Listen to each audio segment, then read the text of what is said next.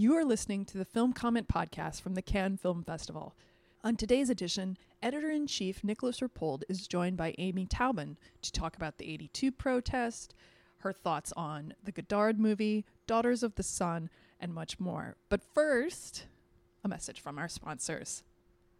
The Film Comment Podcast is sponsored by Kino Lorber, presenting Custody. Winner of the Silver Lion at the Venice Film Festival, this French domestic thriller will keep audiences guessing and leave them with their hearts in their throats. In theaters, starting June 29th. Autograph Collection hotels are carefully chosen for their unique design, passion for craft, and an inherent connection to the locale.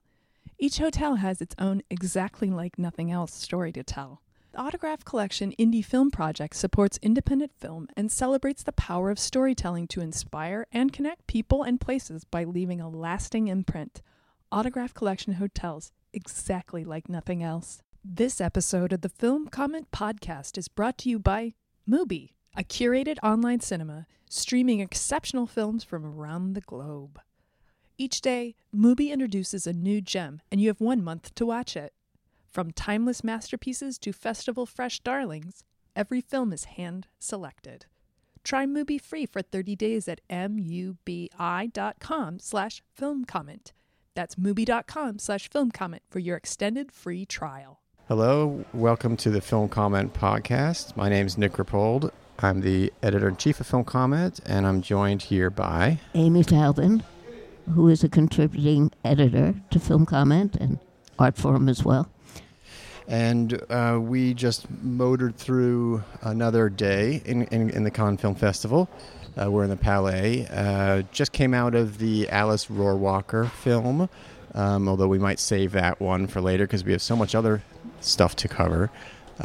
There was the protests yesterday. I don't know if you want to just talk about that on the steps, the 82. Oh, I didn't go to it. Okay. And I'm so bad at using Twitter that I wanted to add my name to this protest, and it just wouldn't add. They were compiling a list of names. But on the steps, the women who are on the jury, because it was led by Kristen Stewart and Kate Blanchett, who are jury members, and the other women on the competition jury, and Agnes Varda came down, and many actresses, and apparently I didn't see it live, but they went onto the red carpet to protest how few women there still were, directors being shown at Cannes. Yeah. And the protest had larger, was larger than that. That's all I know about it. Yeah, I mean, maybe it's something we can talk about on another podcast, just because I'm still trying to gauge the effectiveness of it or how much of an impact it's made. I think a lot of times when people talk about the protests, you kind of doesn't really engage with it. I mean, it got coverage, so that's one measure of it. But I mean, I guess it's hard to measure impact within a festival. They managed to pull it off on the Saturday night, I'm sure, with planning. But we'll see where that goes. And of course, Varda and Kristen Stewart broke the rule, because there's a new rule here that you're not allowed to take selfies on the carpet. Oh, right. And they took selfies of the protest on the carpet. Right, that's right. So they were fighting the battle on multiple fronts. But that's one aspect, I guess, of the things that are happening here. Yeah, just one more thing about that. The interesting thing that I interviewed Jajanka. Oh, yes. And this is just part of this whole, the protest. And he said a very interesting thing about his film, which is basically taking the triad movies, the culture of the gangster, of the Johnny To and John Woo movies, into the present day or into the 21st century. He, at a certain point, talked about how the gangster culture is the subversive culture vis-a-vis mainstream China, and that conventional society in China is getting more and more conventional. And then what could be less conventional than to have a woman be at the center of this story and the person who upholds the culture of the gangster at the end. Yeah. So that was kind of really interesting. Yeah, that is really interesting. I mean, that makes total sense. Like the gangster culture, also, with all sorts of other traditions being just like, destroyed and leveled, that's preserved because it's outside of the, outside of convention. So maybe crime is the way that we'll all still have individuality in the future. Well, I think he means the crime, the underworld. The underworld, to be a metaphor for underground and independent filmmaking as well. That makes more sense. Yeah.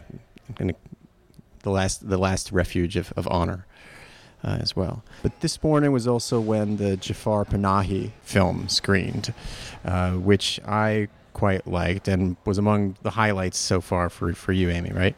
I thought it was this amazingly subtle film. I mean, his films in general are subtle, but it has many, many, many layers because it's a city versus country film. The premise is that Panahi and his longtime leading actress are going to the countryside in a car, even though, of course, he's under house arrest and never supposed to leave. Yeah, that's strange. They're going to the country because they've received an email from a young woman which is really a suicide note. It's an email that's a suicide note and a video in which we see her hang herself and fall to her death. In some sort of cavern. It's actually the footage that opens the film. Yeah. Yeah. And Panahi is very upset with with his regular leading actress because she apparently has gotten this, but she never sent it on, or they didn't find it. Anyway, it never got to him. And he believes that this is real, he says, and they have to go and find out. She believes that it is a fake. And so they go to try to discover what has happened and how they will find out in this small village whether someone has committed suicide, because, to commit suicide is a dishonor to the family, so it might be kept quiet. So it really is this kind of weird investigative film, but from the beginning that this is not like a documentary, that this is a scripted film, because the actress says to him, you have been promising me this part in this film that's about suicide. Right. And of course, this is a film that is or is not about suicide, because it turns out not to be about an actual suicide, but about many, many layers of things, and a lot about the traditional culture and how distant the traditional culture is, although they've all seen Panahi's films and they know who he is, and they've all seen the actress. Nevertheless, this to them is so unimportant compared to the things that they need, like electricity and running water and all that stuff. It's a very, very layered film. And I think he should win the Palm as an actor. He is just one of the great actors. But I think it's an amazing film. Yeah, I really liked it as well, and just the sense of it also as a story that's being told, and you don't know where it's going to wind next. So that almost makes it feel like he's telling it to you personally, like it's just you're at dinner with him and he's telling you this. You can kind of imagine him just drawing it out as he does, and then it's also partly, a fair portion of it is in the genre of this car movie, in the kind of Iranian convention that you're just, you're in them, you don't know where it's going, and they even play that with the twists and turns to the plot, because one big thing is how this is a small mountain village, so you have to honk a certain number of times to go around a bend, and that's actually, I thought, becomes this beautiful kind of metaphor at the very end of the movie for controlling destiny or not, or and just really the end of village culture, but we won't say any more about that. Right. Yeah. But it actually just occurred to me that this is happens to be a good pairing. Not that we're going to talk about it with the Rohrwacher as well, in a way, just because of the village life aspect to it and the kind of going back in time by going into the country. That just occurred to me. But the Rohrwacher is really magic realism. That's true. Unless, of course, you believe in the New Testament and all that stuff. Right. Yeah. This is also sort of an unexpected film from Panahi in a way, partly because I thought that he couldn't really leave his home or, vicinity and so he did do the taxi film when he was under house arrest. That's true. But this is kind of a little bit far afield. It's a bit further afield. And I didn't go to the press conference, but I'll look for it online because the producer, he's not here, but the actress was here. Mm-hmm. And the producers were here, so I'm sure they talked about something or other. So, that was definitely one highlight, was the Panahi. And, in a sense, reassuring, because with a filmmaker like that, I'm always worried that kind of playfulness of storytelling and slight reflexiveness is just going to kind of run out of gas at some point. And I admit early in the film I was a little wary of it, because I agree he's a great actor, but I also get a little wary of someone playing the filmmaker role. And I suddenly realized, wait, he's even always wearing the same shirt and then shirt over the shirt. He's like, that's his character. And I started trying to think where he falls into the filmmakers playing themselves kind of tradition. Is he more of like Godard figure? Is he more like this kind of figure or that kind of figure? But I think it still works as a device. And that premiered last night, had its press screenings this morning according to the new regime. But you didn't actually get a chance to talk with us with listeners about the Godard movie, if you want to. I think the Godard movie is great. Yeah. It is in this mode of very late Godard, so it has similarities to. Oh, I'm getting so bad about titles. What's the title of the last film? Goodbye to Language 3D. Goodbye to Language 3D, but it has no 3D. Although curiously, I have a friend, now a colleague, but he was a graduate student. And he is a very big deal now in virtual reality editing, working for independent and art film directors. And the thing about VR, which I'm sure everyone knows, is that it's very, very hard to edit, which is why most VR pieces exist in a single shot, whether still or moving. Right. And so he's an editor. And he got this call about a month ago from the co-editors on the Godard film, because it's Godard plus 3 people have credits for editing. And that they were interested in something to do with his VR work. Whether for this film or not, I don't know. And he didn't take off immediately to France, so it's obviously not this film. There is that strange image that starts the film that feels like it came from a VR or some sort of CGI. But I thought that was an old 3D image, CGI'd. Okay. But I'm not sure. Because everything in this film are clips, but most of it is like recycled clips that he's already used. So it's twice removed. Like there are whole passages from L'Histoire du Cinema, or that film that was, the scandal here when they made all the filmmakers make these shorts for the millennium, and Godard had to do one, and it was for the opening night gala. And it was something in the 21st century. Right. History Reloaded? Is that or something? No. But it ends with of the 21st century. Okay. I didn't actually see that. I don't think that one. I have it. I teach it all the time. Okay. So you can get it. Okay. So he had stuff from that, with that image, that strange image where someone's going down the road alone and they pass a person standing there playing the violin. That's how that begins. Oh, okay. So anyway, it's Godard and his... I have a cold, that's why I sound like this, but it's Godard sounding... His voice has gotten shakier and shakier, and he does a lot of narration.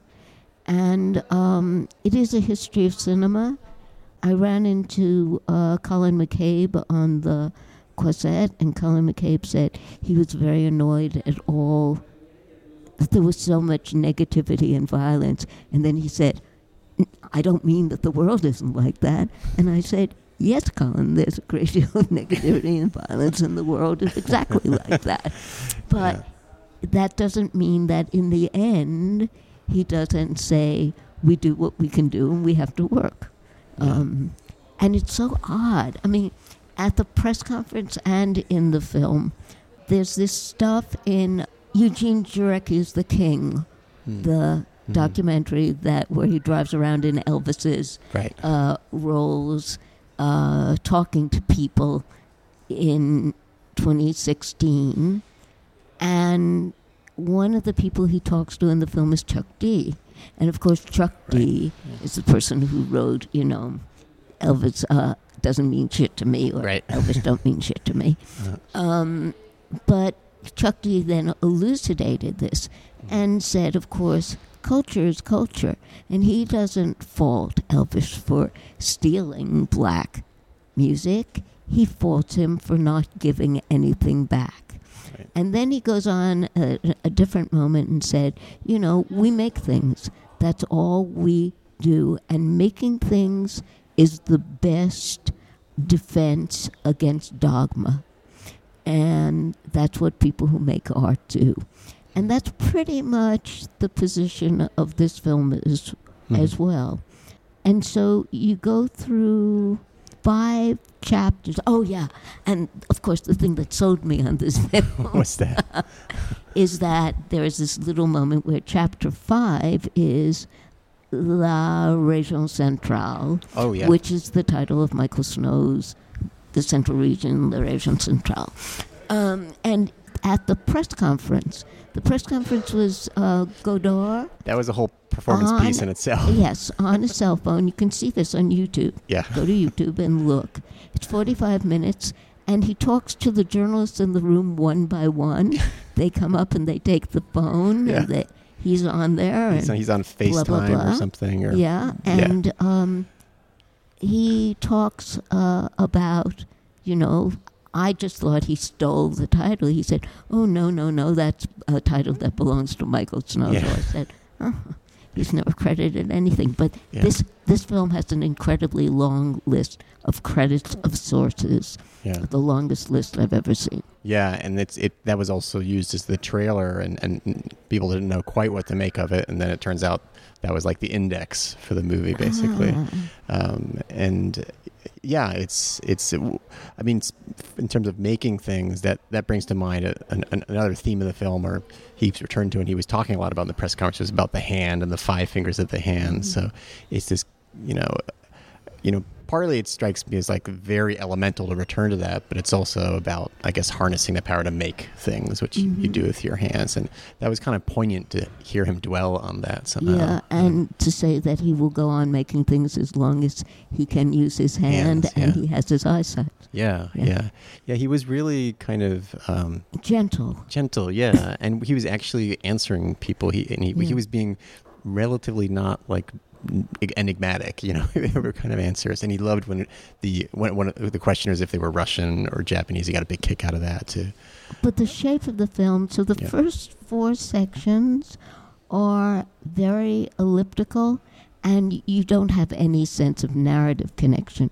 I mean, there's a connection between certain kinds of images, violence, and there are contradictions. But the last section is actually a narrative, and it's a narrative about Arabia, not about Islam or Muslims or politics, but about this kind of fantasy of the possibility of a little culture in Arabia where the people just want to be left to live in peace. Of course, they aren't, but nevertheless, it's this kind of narrative at the end, and he used to be a great storyteller in his films. And this is kind of a re-hearkening to the history of this little story. Yeah. Which I thought was so moving. Yeah, that's true. It was, yeah. Well, that's Godard. Wanted to give you a chance to say your piece on Godard. Yeah, and then I'll write it. Easier to say it than write it. The Autograph Collection Indie Film Project celebrates the synergy between independent film and Autograph Collection hotels. Indie filmmakers and screenwriters tell stories that inspire and connect us.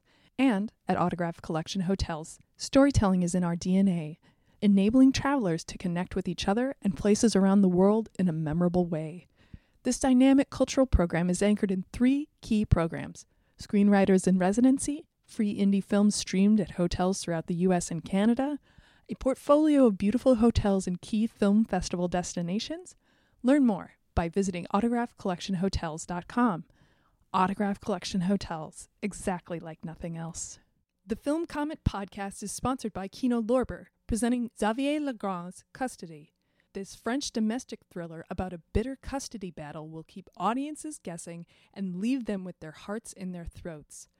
Sight and Sound called it, quote, the most dazzling fusion of grim social realism and giddy genre thrills since Christian Monjou's 4 months, 3 weeks, and 2 days. Winner of the Silver Lion for Best Director at the Venice Film Festival, Custody opens June 29th at IFC Center before expanding to select cities. While we're here reporting from the Croisette, those who aren't with us can still enjoy the films of Cannes. Mubi is presenting a fantastic lineup of favorites from past years of the festival. Now showing on Mubi is Jafar Panahi's This Is Not a Film. Ingeniously subverting the notion of filmmaking, Jafar Panahi's created a deeply moving exercise in poetic and political justice. Discover this along with 29 other hand-picked films streaming right now on Mubi for free. Just go to mubi.com/filmcomment to claim your extended 30-day free trial. We've also just been generally focusing, I think, on films that we like, but there are definitely some other films that maybe need to be brought to justice, I guess is one way of putting it. And I think we saw one of those last night. Kind of unfortunate, I guess, because it's also one of the primetime slots to put it in. Girls of the Sun, which I went into pretty open-minded and optimistic, also because I just, Golshifteh Farhani, who plays the kind of lead warrior,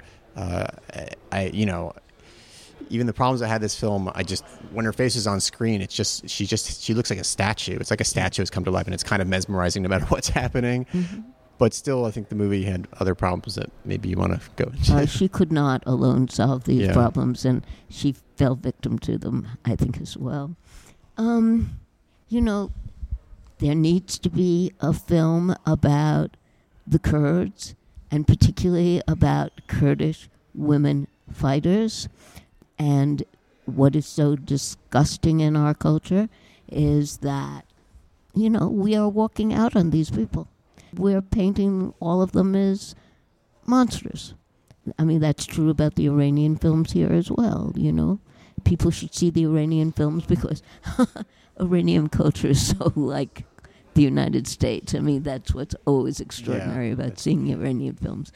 But this film is like some sort of soap opera. From the first minute they played this really loud music, and I thought, this is not going to work. So it is a French journalist who's lost everything. She lost her husband, also a journalist, was killed.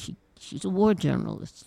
She's lost an eye, and she comes to be with these Kurdish women fighters who are survivors of 7,000 women were captured in a village that was captured by ISIS, and they were made into slaves, and particularly the little girls of 9 and 10, who I guess ISIS fighters find particularly attractive, and then when they're no longer attractive, sell them off for big money. And she survived, and the story is about going back to rescue her son and other little boys who were captured and taken to be fighters, and that's why she wants, that's a personal reason, but she also wants to kill these fuckers. It could have been a great story, and this filmmaker is not up to it, and so it plays like a soap opera. And I don't know what else to say about it, but it's terrible filmmaking. Part of it's also that it's a bit unfamiliar seeing sometimes the florid kind of approach it has applied to this kind of war scenes, which at times I was kind of intrigued by. It also has a bit of a structure that I'm not sure works all the time, where it's going from the present time, where they're trying to take this hill, and then later on, like as you said, take the kids, rescue the kids, and then going with flashbacks to how she got to that point and how she herself had to escape and all of that, which is a hard thing to do under the best of circumstances, much less war movie. And I just felt like the movie was like doubling back on itself and stopping, which, I don't know, maybe seemed to heighten some of the problems in it as well. That one annoyed me because it wasn't that I felt she was exploiting it. It's just that the subject needed a better movie. But there have been worse films. There have been worse films? Oh, boy. So that isn't film, and in competition, that's a film directed by a woman. Mm-hmm. They are trying to have films directed by women here. Mm-hmm. There are 3 in competition. I'm not sure how many in certain regard, maybe a lot more. There are more. I noticed that section. So actually almost half-half it works out to be. My position is there are really great films made by women, and they're out there. Like, where is Claire Denis' new film in this festival? But it does the cause of women making movies no good at all, just to put bad films by women in a festival like this. And this is really tricky because I'm sure there are as many bad films by male directors as there are by women directors. But there's a particular, we've struggled so hard to find films by women, the festival would say.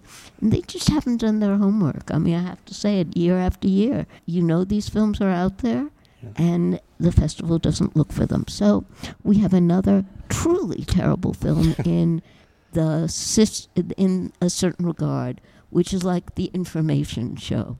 You're not in competition, but it used to be truly an information show. Like, you knew you had to take a film from each country. Right. They don't quite do that anymore.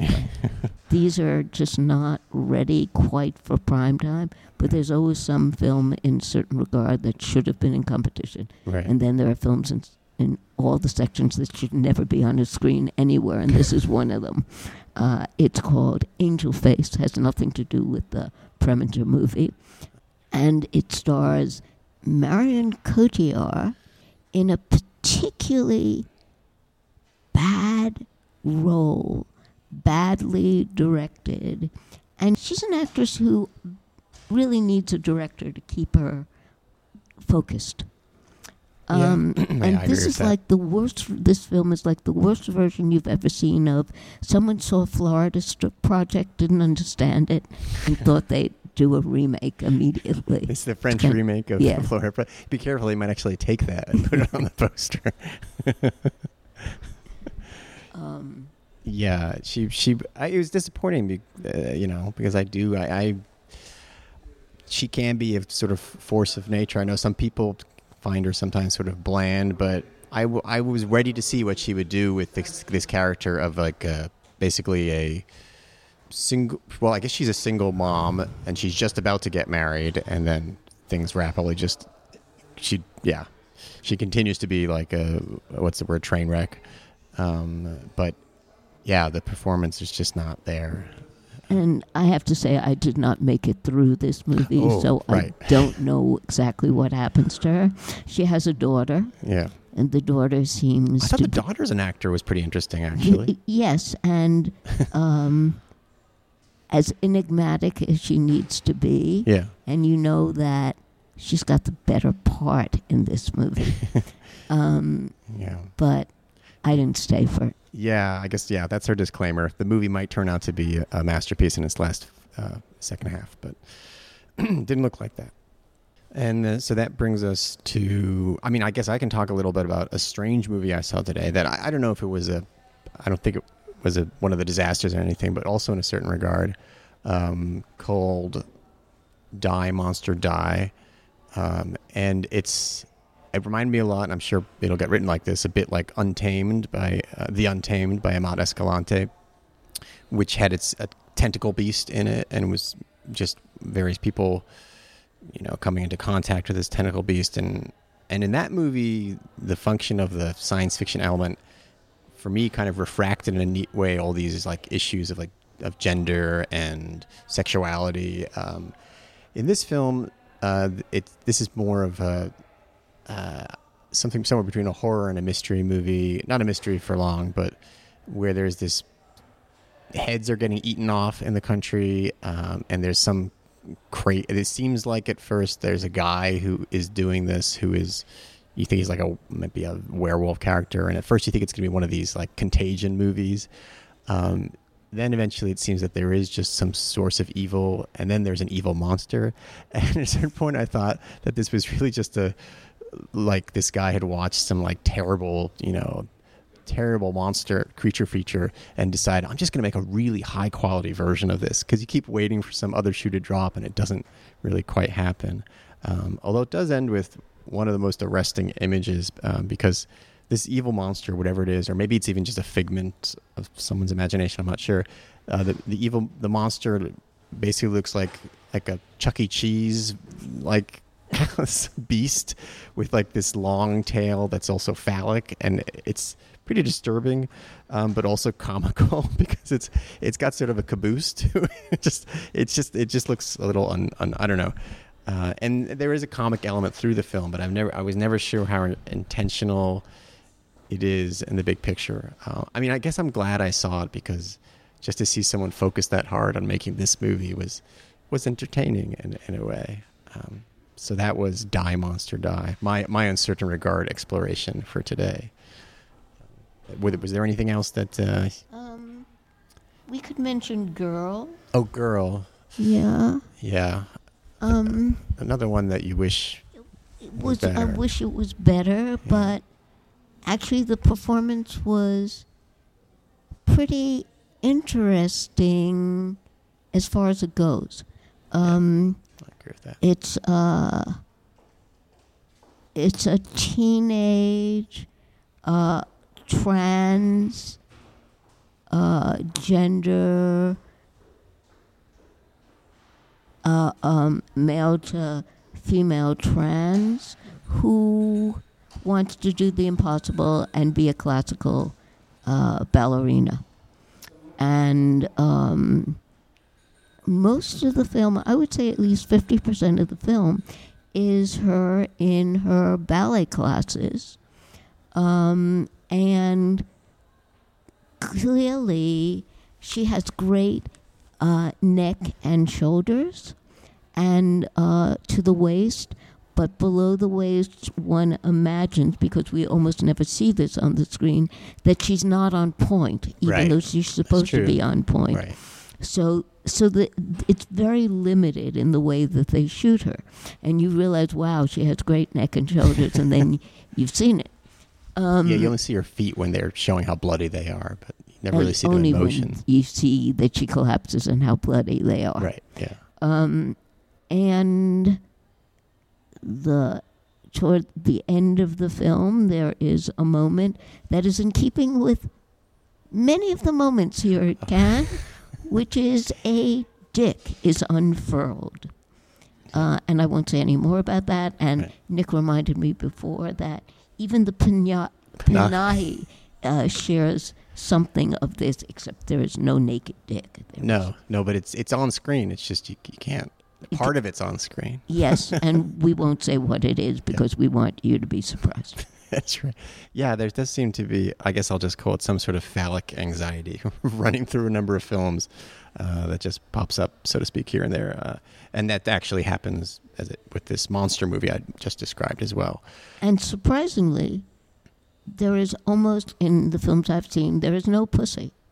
So this is, put these two things together. Right. It's very odd. It's very strange, yes.